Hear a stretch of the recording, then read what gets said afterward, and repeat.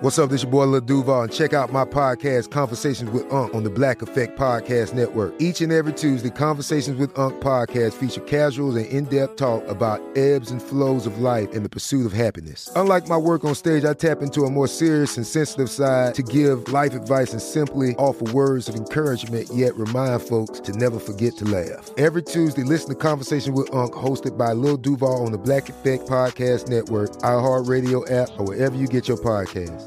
Presented by AT&T. Connecting changes everything. When you buy Kroger brand products, you feel like you're winning. That's because they offer proven quality at lower than low prices. In fact, we guarantee that you and your family will love how Kroger brand products taste, or you get your money back. So next time you're shopping for the family, look for delicious Kroger brand products, because they'll make you all feel like you're winning. Shop now, in-store, or online. Kroger, fresh for everyone. This episode is brought to you by Navy Federal Credit Union. At Navy Federal, it's been the mission to help the military community for over 90 years. And not just help them, but do everything to make sure they not only grow, but flourish. That's why Navy Federal Credit Union has all kinds of great savings and investment options like share certificates with sky-high rates. So don't hesitate. Start growing your finances today with a variety of savings and investment options. Navy Federal Credit Union. Our members are the mission. Savings products insured by NCUA. Investment products are not insured, not obligations of Navy Federal and may lose value. Welcome to Invention, a production of iHeartRadio. Hey, welcome to Invention. My name is Robert Lamb. And I'm Joe McCormick, and we're back with part 2 of our discussion of invented words. So in the last episode, we were talking about neologisms that were deliberately invented. And continuing that today, I wanted to start out with a distinction that we might find useful, and that's the difference between neologisms and something we might call protologisms. So a neologism is a newly coined term that's like still in the process of coming into common use. Mm-hmm. You might use the term because you're an early adopter of it, but it might be the kind of word that people still need to look up a good bit. You might need to explain what it means if you use it in an article. Right. It could very much be one of those words that you get the feeling that people in the culture are trying to make happen. Yeah. Like they're trying to establish it and get it into the everyday lexicon. Right. That would be what happens if it's successful. It just becomes a regular word. You no longer need to explain it. You don't need to look it up. Most people just know what it means. Mm-hmm. And there are a few examples of neologisms I could think of that have just become regular words in recent years. One great example, I think, is selfie. You know how this was once a cute new word and people would remark on the fact that it was a cute new word. Like the fact that it was a neologism was one of the main things you know about it. And now it's just sort of a word. Yeah. And it's weird. Like selfie as a term has this kind of like viral presence and movement in our culture. But also the act associated with it seemed to spread with it. And I wonder to what extent are you seeing the act, the practice of taking a selfie? Is that pulling the term with it through our culture, or is it the reverse, or is it some combination of the two? I think that certainly the first part that you're talking – I think there are definitely technological pressures that made room for this word to enter common usage. So the word was added to the Oxford English Dictionary in 2013, but the word has a kind of interesting history before that. I was looking up what was the earliest use of selfie because obviously the act of taking a photograph of yourself goes way back. People have been doing that for more than 100 years with various contraptions, even just like timers on cameras and stuff. But the first documented use of the word selfie appears to come from the year 2002 when an Australian man posted the following message on an internet forum on a news website. Specifically, this was a thread from September 13th, 2002 by a user named Hopey, Hopey, and the statement goes like this. Drunk at a mate's 21st, I tripped over and landed lip first with front teeth coming a close second on a set of steps. I had a hole about 1 centimeter long right through my bottom lip, and sorry about the focus, it was a selfie. He attaches a photo of his busted lip for people to look at. The purpose of the thread was Hopey wondering whether licking his lips would make his stitches dissolve too early. And he's, of course, apologizing for the quality of the photograph, saying, I have taken it myself. It is a selfie. Right. So this is before selfie sticks. This is even before, any kind of high-quality camera phone. Mm-hmm. This probably would have been taken, I guess, with just like a handheld digital camera pointed back at his face. But he probably wouldn't have the ability to see the screen while he's taking the picture, right? So he just has to guess. Yeah. So this would been the early days of selfies when they were even far more chaotic. Though it's not clear that the author of this post actually intended to invent a word or even that he invented a word at all. It might have been a slang word in oral circulation before ever being written out in this context. And it does follow a standard way of inventing slang words in Australian English, which is adding a -ie suffix to a noun. So like a barbecue becomes a Barbie, put another shrimp on the Barbie. Yes. Or a can of beer becomes a tinny from tin can. I haven't heard that one in use, but it makes sense. And by the same lexical logic, a photograph of the self becomes a selfie. Put another duck lips on the selfie. Huh. But if this was a term in oral slang in Australian English before it appeared in print, I would say it probably wasn't being used a lot, because if it was used a lot, you'd expect to find it written down at this point. Now, of course, the obvious question about this is like, why does it then get picked up? Why does selfie become a term? How does this journey even begin into widespread usage? Yeah. So after 2002, it popped up here and there, but it didn't come anywhere near common usage until around 2012, when it suddenly got very popular. And this probably had to do with simultaneous technocultural trends. You had new generations of camera phones and of social media, a way to take selfies, and then also a place to post them. And I think the technology made a pre-existing word suddenly very useful. And it may also, I think, have played an important psychosocial role. Like, does having a word like selfie help defuse potential doubts or worries people have that they are engaging in narcissistic behavior? Does the word take an act that you might worry is unsavory and make it cute? I was reading something where the editorial director of the Oxford Dictionaries in 2013 said specifically of the word, the use of the diminutive IE suffix is notable as it helps to turn an essentially narcissistic enterprise into something rather more endearing. But then again, maybe that's overly harsh. You could look at it the other way. Like, does having a word like selfie make it easier to disparage an activity that most people do? It's not like you have to be some raging narcissist to take a selfie. Does it just make it easier to mock people like this? Well, yeah, I can certainly see both sides of the coin there. And now another thing about adding IE to something is it comes from the parental sphere of things, and observing how children will frequently add that to a word to, say, name a stuffed animal. So if it's a bear, you might just make it's Barry. Barry's the name of the bear. But it's a cutesy addition to any word. And then that lines up with this idea that it makes something that could be viewed as being, egotistical or narcissistic as being something that is ultimately cute and harmless. Well, if you say, I took a selfie, it almost is self-deprecating in a way that defuses the potential for someone to criticize you as narcissistic for doing it. Right, because it has this feeling of being silly as well as silly, harmless, but also maybe a little bit narcissistic. But it is acknowledging the inherent narcissism of the act, and dismissing it with this air of silliness to it.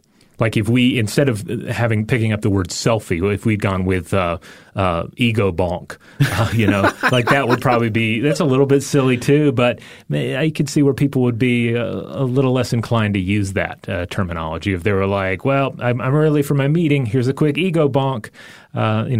Quick selfie works a lot better, and it's a little catchier. Yeah, or if we'd called it like self-porn or something. Yeah. No, I'm going to take that back, sorry. I just said and then tried to take it back, but you convinced me we should go down this road. I was saying another alternative. What would you call it? You call it something like mirror porn or something like that. Self porn, right? Because this is now a common suffix. Yeah, absolutely. You hear people talking about food porn or food porn. I think was the big one that caught hold. The idea that of saying that generally photography of food and a picture of some sort of very delicious looking dish or a beverage or something is therefore should be compared to pornography, which is a weird pairing because pornography is incredibly divisive in culture. It is no matter what your personal take on it, there's a lot of problematic area to consider when thinking about pornography. Why do we drag it then in to our consideration of, say, a very inviting-looking lasagna? Well, yeah, it could be just what we're talking about with this possibility for selfie, that it's like self-deprecating and ironic in a way that diffuses other people's ability to criticize you for engaging in it, because it's like you're already sort of criticizing yourself. Right, and I guess you're also leaning into the idea that into the excess of pornography and therefore diffusing this like food styling, high art photography, food photography interpretations that might otherwise be applied to it. Yeah. So like if you were to say, hey, I'm trying out some food photography, then people would be able to say, well, actually, I've seen professional food photography, and the lighting looks weird here. The fizz isn't right, et cetera. We've all, I think, picked up on some of the various tips, tricks, and illusions that are involved in that. But if you just say, oh, it's just food porn, that kind of implies that it's less about the art and more about invoking a visceral response to the stimuli. Yeah, I think you're right there. So obviously words like this are great examples of powerful lexical success stories, like selfie, of course, is. Though probably a much greater number of newly coined words just fall by the wayside, right? Instead they become little blips in literary history that you can find in articles from a certain time period, but they just don't catch on. They don't become common. Right. Like I'm imagining drunk, injured Australian dudes say a lot of interesting things, but they don't all become parts of the global lexicon. Right. And I think with these examples, the things that fall by the wayside, it might be useful to think of them as sort of failed protologisms or protologism. Oh, man, I think I'm going back and forth on whether that G is hard or soft. We'll just plow right through. But the idea of a protologism is a term introduced by the Russian-American literary theorist Mikhail N. Epstein, who I believe is still a professor at Emory University here in Atlanta. Quick question. Is the word protologism a protologism or a neologism? I would say at this point it is a neologism. It was originally a protologism. Well, I guess I have to define them. So a protologism in Mikhail Epstein's definition is that it's a word that is freshly coined and hasn't yet been accepted by many speakers at all. And the evidence of this would be that it has not yet been published by anyone other than the person or group that coined it. And I imagine they're using the term publish here in the broader sense. So not merely the printed word, but any kind of media publication in the same way you might treat publishing and publication in, say, both libel and slander law. Right. So if you are trying to make fetch happen, but nobody else is saying fetch, then it's still a protologism for you. Maybe if you get a few other people saying fetch, you're starting to make fetch happen, then it's becoming a neologism. Okay.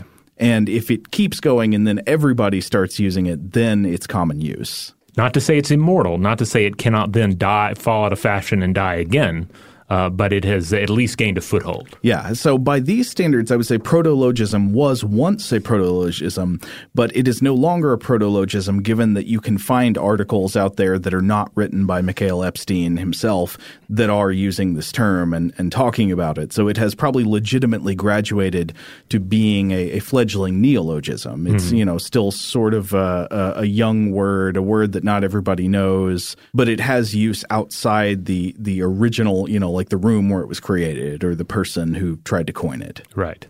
So under this model, the progression goes like that. You've a person or a group coins a new term or usage. This is a protologism. And then an expanded subset of the population sort of tries out the new term for a period of time, but it still often needs to be defined or looked up. At this point, you would say it's probably a neologism. And then eventually the term just becomes a word of common use. It doesn't need to be looked up or defined in the context in which it is normally used. I mean, people still have to look up all kinds of words, but like there at least will be contexts in which the word is regularly used and the people within those contexts all know what it means. I'd say a good indicator here is when people mostly stop Googling the word for a definition. Imagine there's a new word. Let's say it is Smurfplex. Like in the first time you hear it, someone says, hey, come to my house at 8 and bring your Smurfplex. Well, I don't know what a Smurfplex is, and that sentence gives me no context. I have no idea what I'm supposed to bring. All I know is a Smurfplex can be brought, but Smurfplex could be an attitude. It could be it could be a physical thing. I don't know. Or someone might say, it means pizza cutter. Yeah, there's no way to tell. Someone might say, gosh, I really like Dylan. I just wish he wasn't so Smurfplexy. Again, no idea if that's depending on how it's said, you might be able to lean into positive or negative interpretations, but beyond that, hard to say. Now, if someone says, I can't wait to Smurfplex that slice of pizza, or dude, you Smurfplex that slice of pizza in one gulp, both of these examples give you far more context for not only how it is being used, but then how it can be reused appropriately. Yeah. Or at least semi-appropriately. And then with some course correction, you can wind up in a place where you are finally using this new term correctly and passing it virally on to those around you. Well, this example brings up a great question, which is why would you bother inventing a new word for something? Right. Aside, of course, to illustrate a point in a podcast. Right. Yes. Now, it's clear why you do it there. But what if you were actually trying to make Smurfplex happen? Is there a reason you would be doing this? Maybe we should take a break, and then when we come back, we can talk about that. This episode is brought to you by Navy Federal Credit Union. At Navy Federal, it's been the mission to help the military community for over 90 years. And not just help them, but do everything to make sure they not only grow, but flourish. That's why Navy Federal Credit Union has all kinds of great savings and investment options like share certificates with sky-high rates. So don't hesitate. Start growing your finances today with a variety of savings and investment options. Navy Federal Credit Union. Our members are the mission. Savings products insured by NCUA. Investment products are not insured, not obligations of Navy Federal and may lose value. Okay. I love Walker Hayes. He's amazing. He's so fun, such a great entertainer.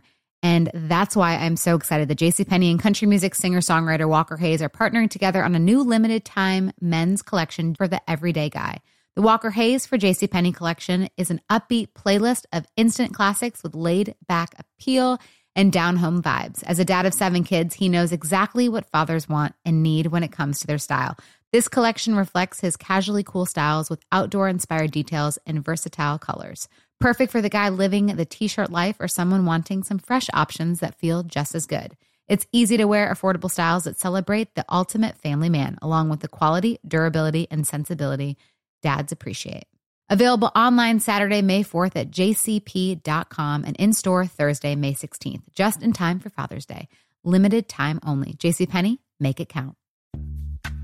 Snag a Job is where America goes to hire, with the deepest talent pool in hourly hiring. With access to over 6 million active hourly workers, Snag a Job is the all-in-one solution for hiring high-quality employees who can cover all your needs. On demand, temp to hire, part-time or full-time. You name the position. Warehouse worker, retail associate, grocery store clerk, fitness trainer, baker, stylist, bellhop, podcast producer. Yeah, Snag a Job's got a worker for that. With our easy-to-use platform, you're able to seamlessly post and fill available positions quickly with a dedicated customer support team to provide all the help you need along the way. Kind of nice knowing you have a talent pool like that in your own backyard, right? Snag a Job is the partner you need to keep your business running smoothly. So visit snagajob.com or text snag to 242424 to talk to an expert. Snagajob.com, where America goes to hire. All right, we're back. All right, we were asking the question of why protologisms are coined. When somebody comes up with a new word for something on purpose, why does that happen? One pretty important reason for coining into a new term, obviously I think comes about often in science, and that's discovering a new process or proposing a new theory. You're essentially saying we have new content in the world now, and we need a word to describe it. It's not something that you're already familiar with that we just wanted a different word for, right? Mm-hmm. So I found a short article from 2011 by Andrew Moore, who's the editor-in-chief of a journal called Bioessays. And in this article, he talks about the importance of neologisms in the sciences. And he writes the following: neologisms or protologisms, quote, may be considered seductive in two senses.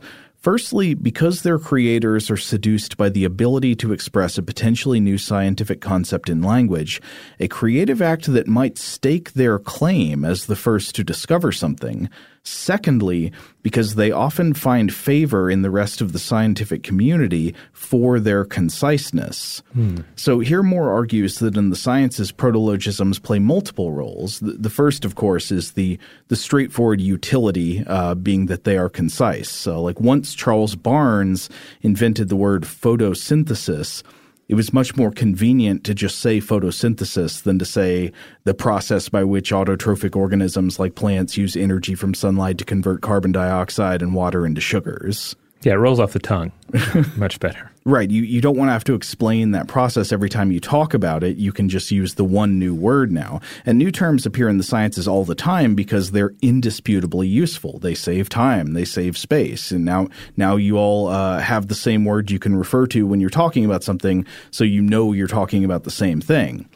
In addition to that, though, this thing Moore is drawing attention to is that they may play a psychological and social role within their use in the sciences, because a neologism, number one, it helps its coiner secure credit for having identified or proposed the thing or the hypothesis in question. And I think this is really, truly the case. Think how often on this very show historical priority for discoveries and inventions is in fact disputed, but we generally end up trying to give recognition to the first person to use the same word that everybody still uses for the thing. Right, yeah. When someone is calling the particular invention by a different term, it's sort of implied that they didn't have it figured out all the way. Right. Even if that person was more important in the technological discoveries that led to the invention. Right. Yeah, because ultimately, the spread of the name is tied with the spread of the idea. I feel like we have repeatedly run into this in invention history where, somebody else's work was more pivotal, but ultimately credit goes to the person who came up with the word. But then the other point is that the new word also makes other scientists more likely to remember and discuss your hypothesis or discovery because it's easier to talk about when it has a name, especially if it has a catchy name. So Moore writes, he gives an example, quote, "It is said that Kerr et al. In their landmark 1972 paper coined the term apoptosis." And of course that means, programmed cell death within the body. From the Greek apo, meaning from, and ptosis, meaning falling, to sound similar to necrosis, its biological counterpart. Though at the time more than a few scientists doubted that the new word was anything more than an imposter disguising a specific case of necrosis, it certainly helped to catapult the concept into new realms of attention and hence testability. So this is interesting. It's like if you're a scientist, you've got a new phenomenon you think you've discovered or a hypothesis you want more people to investigate. If you come up with a good word for it, other scientists are more likely to pay attention and start putting your idea to the test. In a weird way, to come back to the invention parallels, it's very much like branding and marketing. Yeah, I think evolution is another great example of this. The term so nicely sums up what is otherwise a fairly complicated process that might not roll off the tongue as easily. Oh, and this was huge at the time with Darwin agonizing over what was the best terminology to use to explain in a simple way his complex ideas. Like there was the competition within the theory for, was it better to call it natural selection or survival of the fittest? Right. We have an episode of Stuff to Blow Your Mind where we talk about just like the fight back and forth between those two terms, which sort of describe the same thing, but they have different marketing appeals. Now, the other side of the coin in all of this is that while the use of words like this can certainly make it easier to communicate about topics within the sciences, there is evidence to indicate that it can, in some cases, make it harder for those outside the field to understand what's being discussed. And this can often result in a lack of interest in science or politics, is another example that's brought up, or a feeling that one is not good at science or politics, and so not an idea that you don't understand it and maybe you can't understand it. This, according to a fairly recent 2020 study from Hilary Schulman, assistant professor of communication at The Ohio State University. Just came out in the last couple of months. Basically, the idea is that the specialized terms that they were looking at were proving to be a stumbling block to interest. And this, of course, just drives home the importance of science communication and journalism in the fields of science and politics, because obviously you need those specialized terms within the sciences, within academic discussion of politics, et cetera. Right. But then if you were going to convey those ideas to the world outside of that in-group, you have to have more generalized terminology. You have to have a way of reaching them, at least until those terms become so widely used that you don't have to worry about it. Right. There are different considerations in play in these different types of communication. In scientific publications, you would waste a lot of space if you couldn't use technical jargon. It just allows you to say a lot more in a lot less words. Right. And a lot of this also comes down to intended audience as well. Yeah. The average person on the street is not the intended reader for an academic neuroscience paper. Right. Likewise, I am not the intended listener for a very specific 90s dance hall reggae tune. Yes. I have to come to it as an outsider. And now it's possible that years or decades down the road, some of those terms become part of the general lexicon in either example, but it's not necessarily going to be the case. Now, there are examples clearly, I think, where what you're talking about, though, where technical language is just purely counterproductive, or at least counterproductive given what somebody might state their aims are, maybe not to what their actual aims are. Joe, are you saying that it's time to synergize backward overflow? I think it's time to talk a little bit about corporate speak, yeah. So, of course, one of my favorite sources of everyday comedy and shame is corporate speak, this vast, shallow pool of business neologisms that I sometimes imagine us just sort of spending our days ladling over one another like so much stagnant pond water. Yes, we do have to swim through it from time to time. Yeah, and there was recently a really excellent article, I thought, on corporate speak in New York Magazine. It was from February of this year, so 2020, by Molly Young, called Garbage Language: Why Do Corporations Speak the Way They Do? In my opinion, this was a very funny and insightful article on the phenomena of business buzzwords, which she calls garbage language, taking the term from a novelist. And by that, you might guess where she stands on the subject. And of course, this kind of language is easy to hate, but that doesn't make her wrong. She begins with an example of a corporate word that she encountered at a startup where she recently worked. Quote, "The term was parallel path, and I first heard it in this sentence. We're waiting on specs from the San Francisco installation. Can you parallel path 2 versions?" Translated, this means, we're waiting on specs from the San Francisco installation. Can you make 2 versions? So she summarizes, in other words, to parallel path is to do 2 things at once. That's all. Huh. But it gives it this kind of – it almost has like a Buddhist air to it, right? There's yes. this like the middle path, parallel paths. It sounds far more peaceful than – can you do twice as much work as we originally talked about? I'm sure you've probably heard me complain about this on one of our shows before. This kind of thing is so annoying to me. And I want to be clear. I understand the creation of new technical terms in business when they function the way that words normally do, right? By putting a concise name to something that would otherwise require more explanation. And I think there are plenty of perfectly legitimate business terms that are actually useful, and they could be compared to specific technical jargon in like medicine or the sciences. One example here might be the original use of disruption or disruptive. Like originally this referred to a specific thing. It wasn't a new word, but it was a word that gained a new usage in a business context. And this was coined by a guy named Clayton Hayden Christensen in the 90s, and it referred to like an innovation that creates a new market and a new type of value displacing old markets and old values. So an example might be the mass production of automobiles with the Model T, which isn't just a new competitor entering a market, but it completely kind of disrupts the transportation market. It, upsets the old like traditional horse and buggy market. But even with this word, which originally I think has a specific meaning and is useful, I think there's a kind of semantic creep, right, where over time its meaning becomes less specific and people start using the word disruption or disruptive to just refer to any business innovation or maneuver that they want to be seen as new and dynamic. It's like using the word like powerful or strong. Yeah. You see people describing business things as disruptive that are in no way really changing markets or creating new markets. They're just saying like, we're going to be big. Yeah. We're going to spend a lot of money on this and enter the market. So some words really have a meaning, but at the same time, a lot of corporate speak just feels like replacing one number of normal, understandable words with an equal number or more of confusing, buzzy technical words. There's no efficiency advantage in the communication. The communication becomes understandable by a smaller number of people.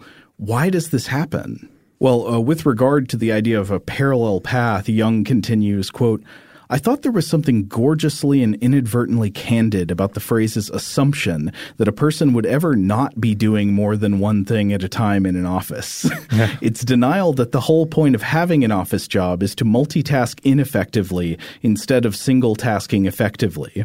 Why invent a term for what people were already forced to do? It was, in its fakery and puffery and lack of a reason to exist, the perfect corporate neologism. Now, hold on. One can multitask ineffectively at home as well as in the office. That's quite true. I think we can all attest to that. But no, I get their point here. As she discusses a bunch more examples, I'd say the article is very worth reading. And of course, she's fairly merciless in hypothesizing the reasons these terms are often used. For example, she says that, some corporate speak simply reflects a desire to reimagine exactly what type of work it is you're doing and what that work means. She says, quote, our attraction to certain words surely reflects an inner yearning. Computer metaphors appeal to us because they imply futurism and hyper-efficiency, while the language of self-empowerment hides a deeper anxiety about our relationship to work, a sense that what we're doing may actually be trivial, that the reward of free snacks for cultural fealty is not an exchange that benefits us, that none of this was worth going into student debt for, and that we could be fired instantly for complaining on Slack about it. And she ends this string of thoughts by saying, empowerment language is a self-marketing asset as much as anything else, a way of selling our jobs back to ourselves. I think there's a lot of truth to that. Yeah. Yeah, and a lot of times it does seem very, intentionally euphemistic. Yeah. Having to explain, describe something in terms that are less damaging or more positive. Like one example that comes to mind is something that's used a lot in business speak, and that's pivoting. Pivoting to video, for example, which sounds a lot better than drastically or recklessly changing course or being thrown off course by the slightest change in the winds of public demand and business, that sort of thing. Pivot sounds like very geometric, It sounds very precise and premeditated. It's what your office chair does when you turn to look at your other monitor. Yes. An obvious one of these euphemisms is just trying to cover up hard truths is like when, I don't know, all of the buzzy corporate words for basically firing people. Oh, yeah. Like, are you going to fire people, or are you going to terminate people? Or are you going to engage in a strategic headcount reduction? Or a new one. This was one that only came out recently, to my knowledge, employment dislocation. Oof. Which when I first read it, I had no idea what it meant. I was like, oh, I guess they moved their jobs to another city? Like there was a geographic change, and maybe it wasn't that bad. And I think, no, what we're talking about is just people being terminated. Yeah. I mean, but then again, I look at it from a business's standpoint, and like what business is going to send out a corporate email and begin by saying, whew, we just really had a bloodbath, everybody. Right. If you're reading this, you're all right. But nobody's going to engage in that kind of intercommunication about what has happened, or outer communication. You're going to want to put a positive spin on it and leave the negative interpretations to other folks to do. Well, one of the worst things about this type of language is, as much as I hate it, I sometimes find myself unconsciously using it in work emails and stuff. I don't mean to, but it infects you. Oh, here's one that I've seen used here at work from time to time. What happens when a new podcast, or even an older podcast, is not living up to expectations? Well, do you just cancel it? Do you terminate it? Or do you sunset it? That's one of those great examples. Yeah. One of the things Young talks about a lot in the article is the recent explosion of new agey language in business, corporate speak. Like, there are these phases where corporate speak in the 80s was infected with all these Wall Street style terms. Yeah. And in the 90s there was a lot of like war and battle type language in corporate speak. And for some reason now we're in an age of new agey kind of mystical corporate speak.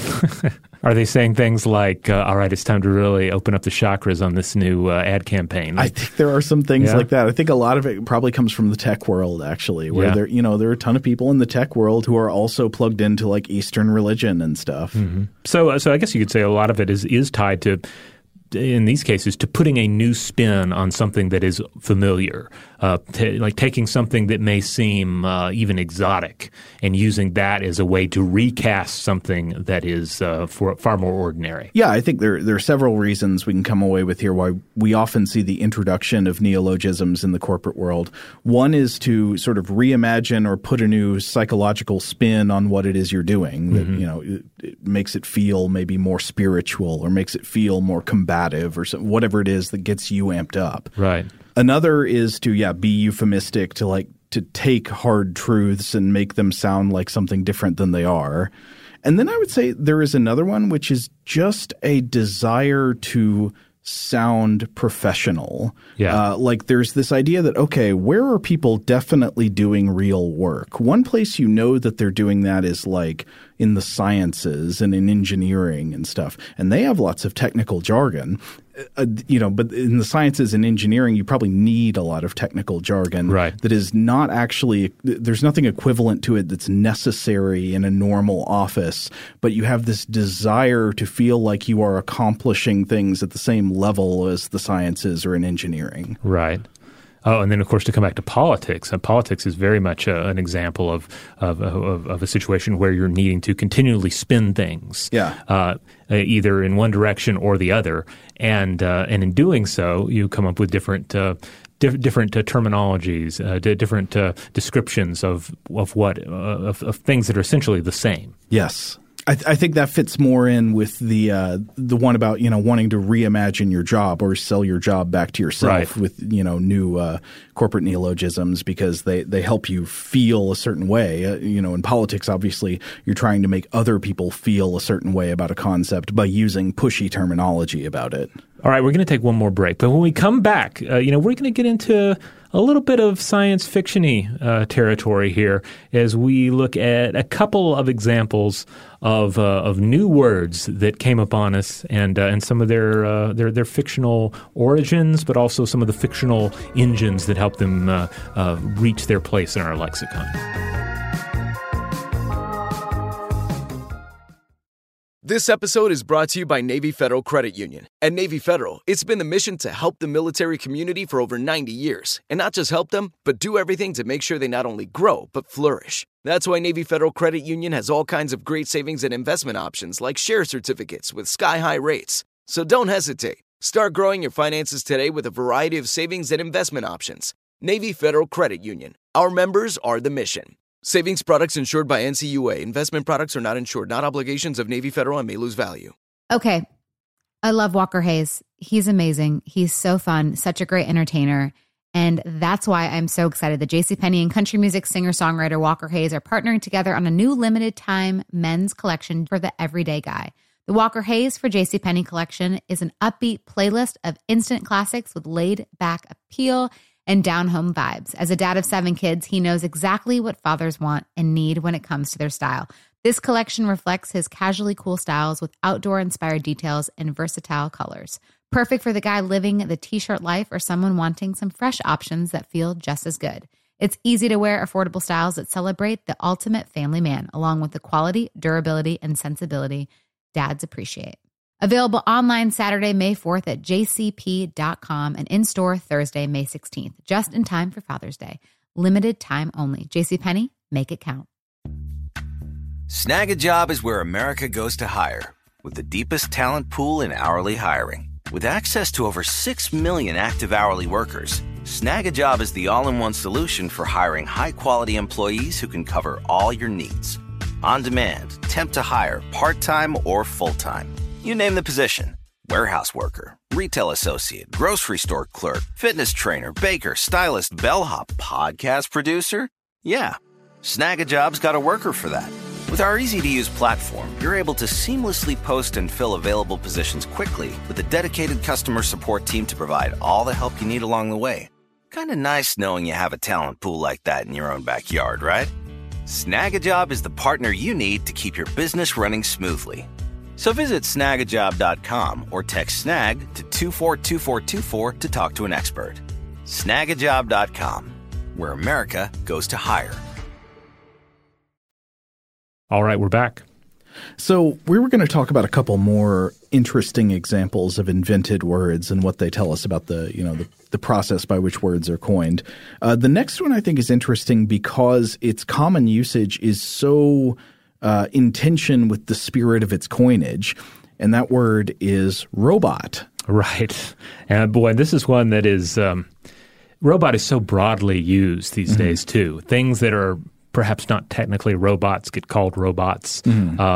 And then sometimes things that are, for all intents and purposes, robots don't get called robot. It's a weird one. So this will be a wonderful journey. So you could be forgiven for assuming that the word robot was coined by an inventor, right? Somebody who made automata, or somebody who created an early autonomous machine. Right. But no, not at all.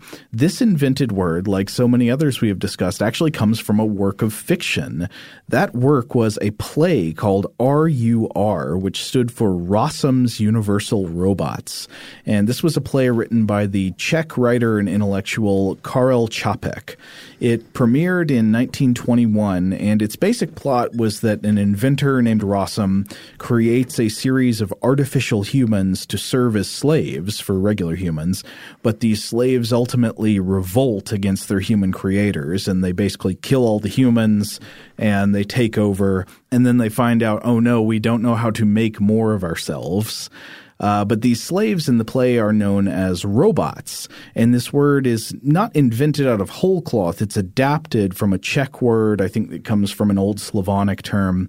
The word is robota, R-O-B-O-T-A, which means forced labor or servitude. It is the kind of labor that would have been done by serfs under feudalism.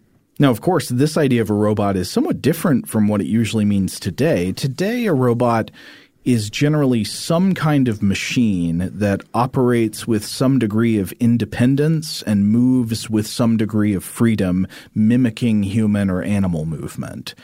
You can tell from what I just said, of course, that the concept is actually a little bit hazy, even though it is so widely used. But the robots in Čapek's play, while they are manufactured products, are not depicted as being mechanical machines made out of metal. They're closer, I think, to the replicants of Blade Runner. They are sort of like basically humans in every respect, except they are manufactured instead of born. And the comparison to Blade Runner is very close when you look at some of the text in the play. For example, there's this part where there's a triumphal speech given by a robot named Radius after he and the other robot rebels seize power from the humans. Radius says, quote, "The power of man has fallen. By gaining possession of the factory, we have become masters of everything. The period of mankind has passed away. A new world has arisen. Mankind is no more. Mankind gave us too little life. We wanted more life. Oh, man. That's Roy Batty, right? Yeah, you can envision him giving that speech. And so it makes me think that RUR must have directly inspired Blade Runner. Yeah, certainly Ridley Scott's adaptation of the original Philip K. Dick, Do Androids Dream of Electric Sheep. But I don't think that line is in the Philip K. Dick. I don't. It's been a long time since I read it, but I don't remember that as being part of it. Like I remember picking up that is, I think that was the first Philip K. Dick book I read, and my experience was probably like a lot of people would pick it up expecting Blade Runner, the film, and you get something different. There are a lot of differences between the novel and the book. The book is great, but it's wonderful. It is very different. Yeah. It's very different. The book is wonderful for the kind of state of unreality that it conjures because of like the moments where the main character starts to wonder if he is real or not. It's very Philip K. Dick.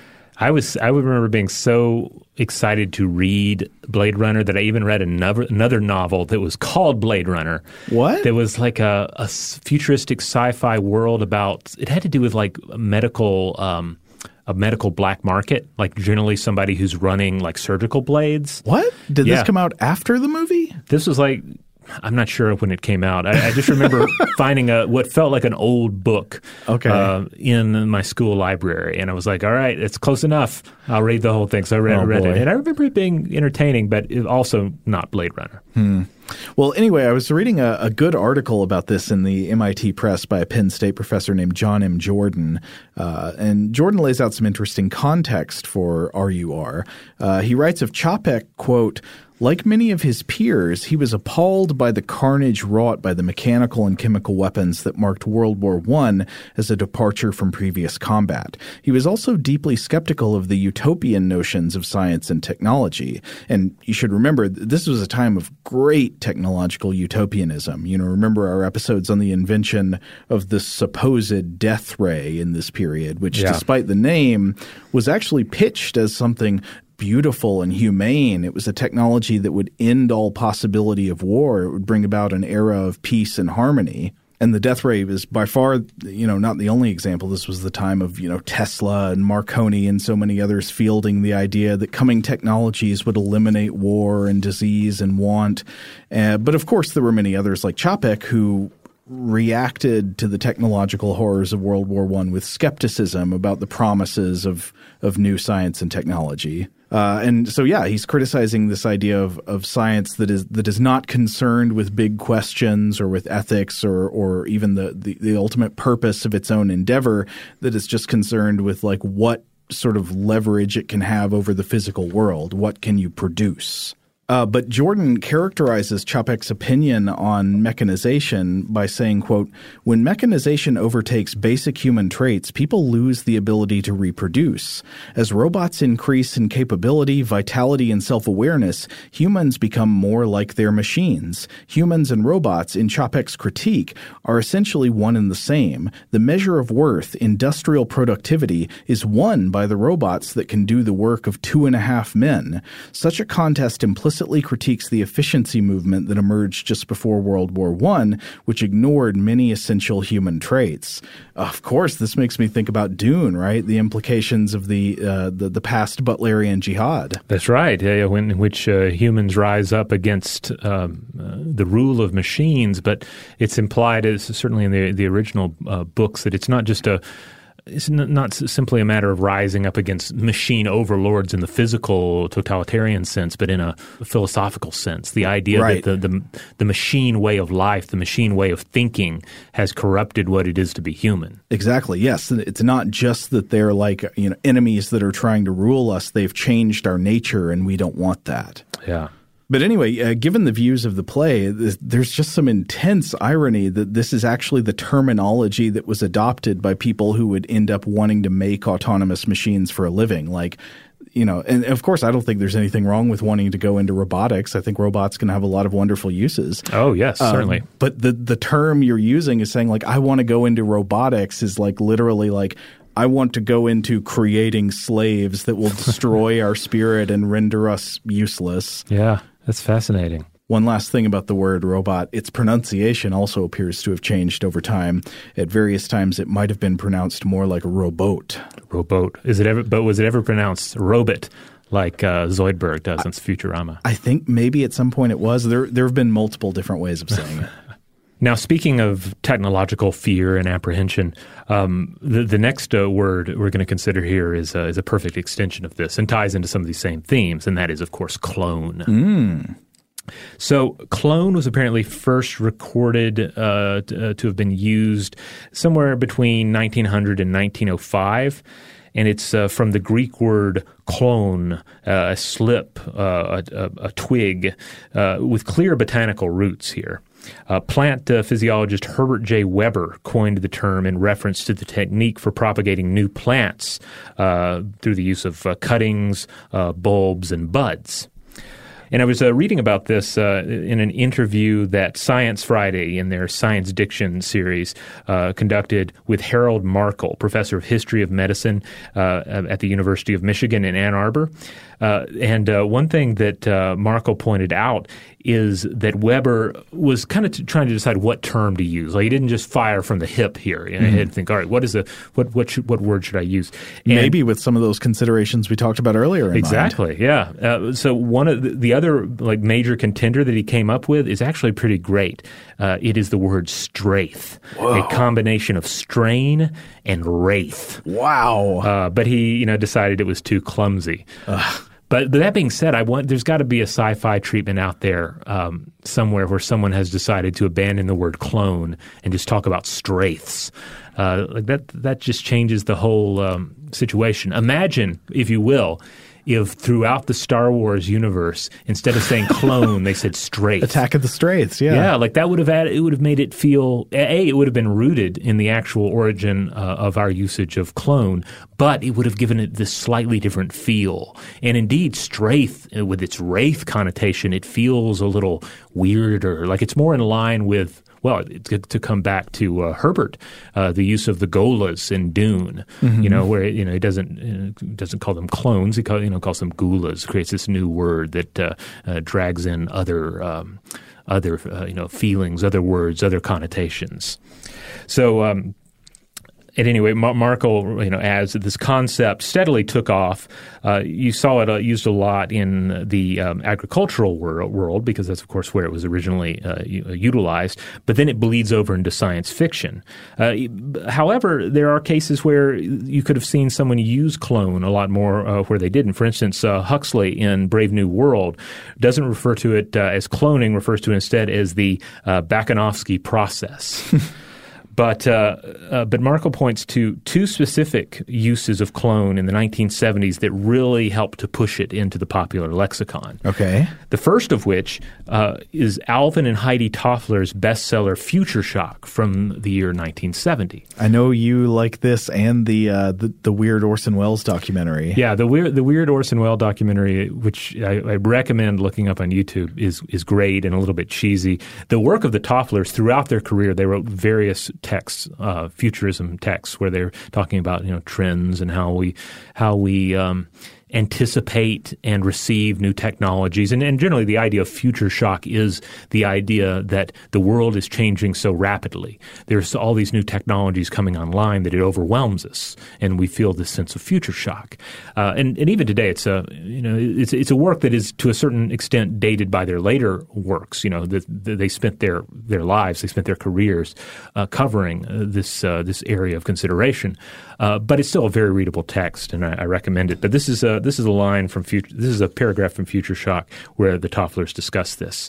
Quote, "One of the more fascinating possibilities is that man will be able to make biological carbon copies of himself.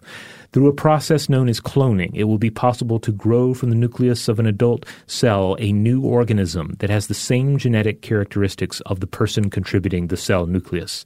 The resultant human copy would start life with a genetic endowment identical to that of the donor, although cultural differences might thereafter alter the personality or physical development of the clone."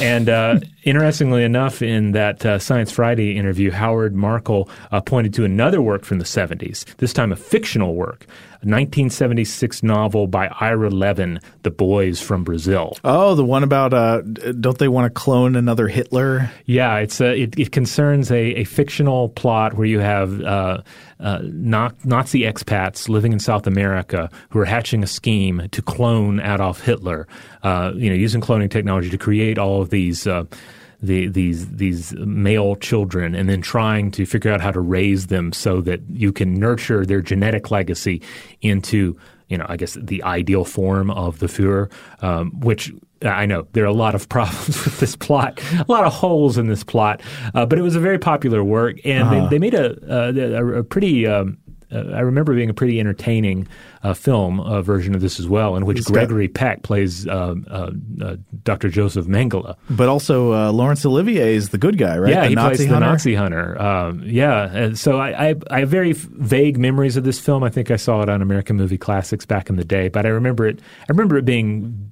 disturbing and effective in places. I never read the book myself, but I was leafing. I grabbed a copy of it and leafed through it before we recorded this episode. And I did run across a passage where one character is telling another about the origin of the word clone, and referring to the Greek and the botanical origins of the term.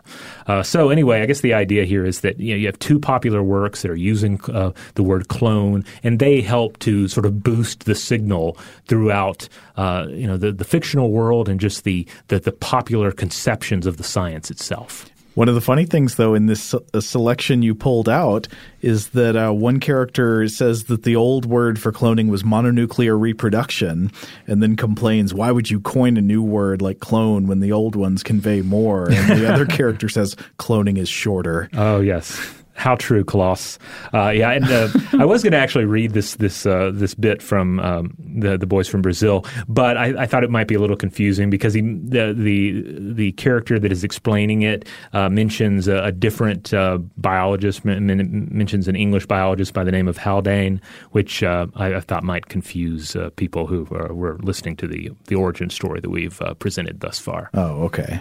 Well, I hope I didn't confuse anybody. No. But I like how they reproduce the same conversation. Yeah. It's interesting. And it is, again, worth, I think, stressing the importance of science fiction, especially with scientific terminology, because there are plenty of other examples where a bit like an idea is presented first in science fiction and then gets picked up as a possibility within the sciences. Yeah, you might think that somebody created a robot and then came up with the name robot, but no. Yeah.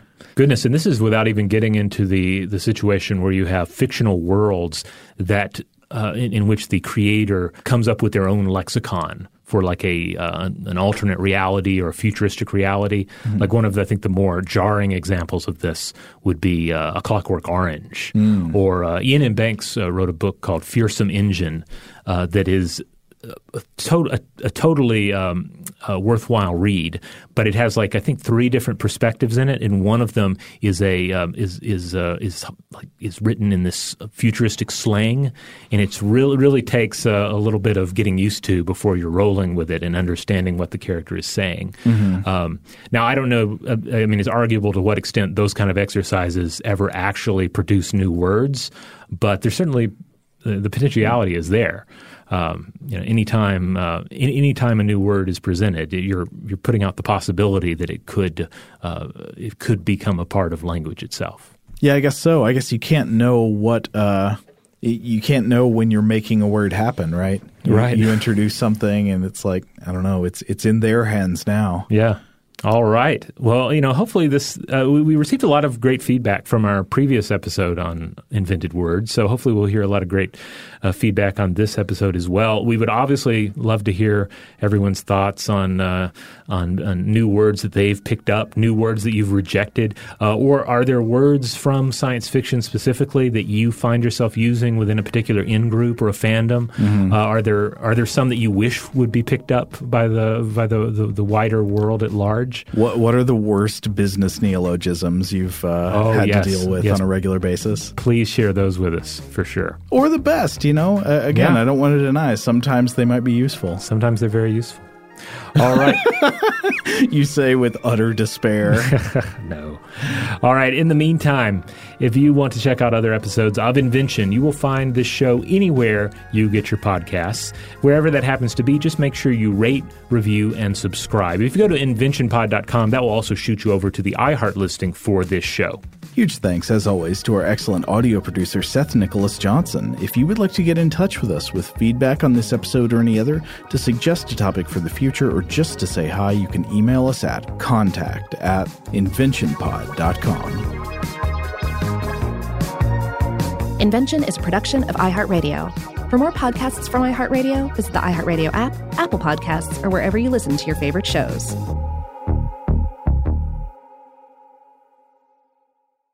This is Malcolm Gladwell from Revisionist History. eBay Motors is here for the ride. With some elbow grease, fresh installs, and a whole lot of love, you transformed 100,000 miles and a body full of rust into a drive that's all your own. Brake kits, LED headlights, whatever you need, eBay Motors has it.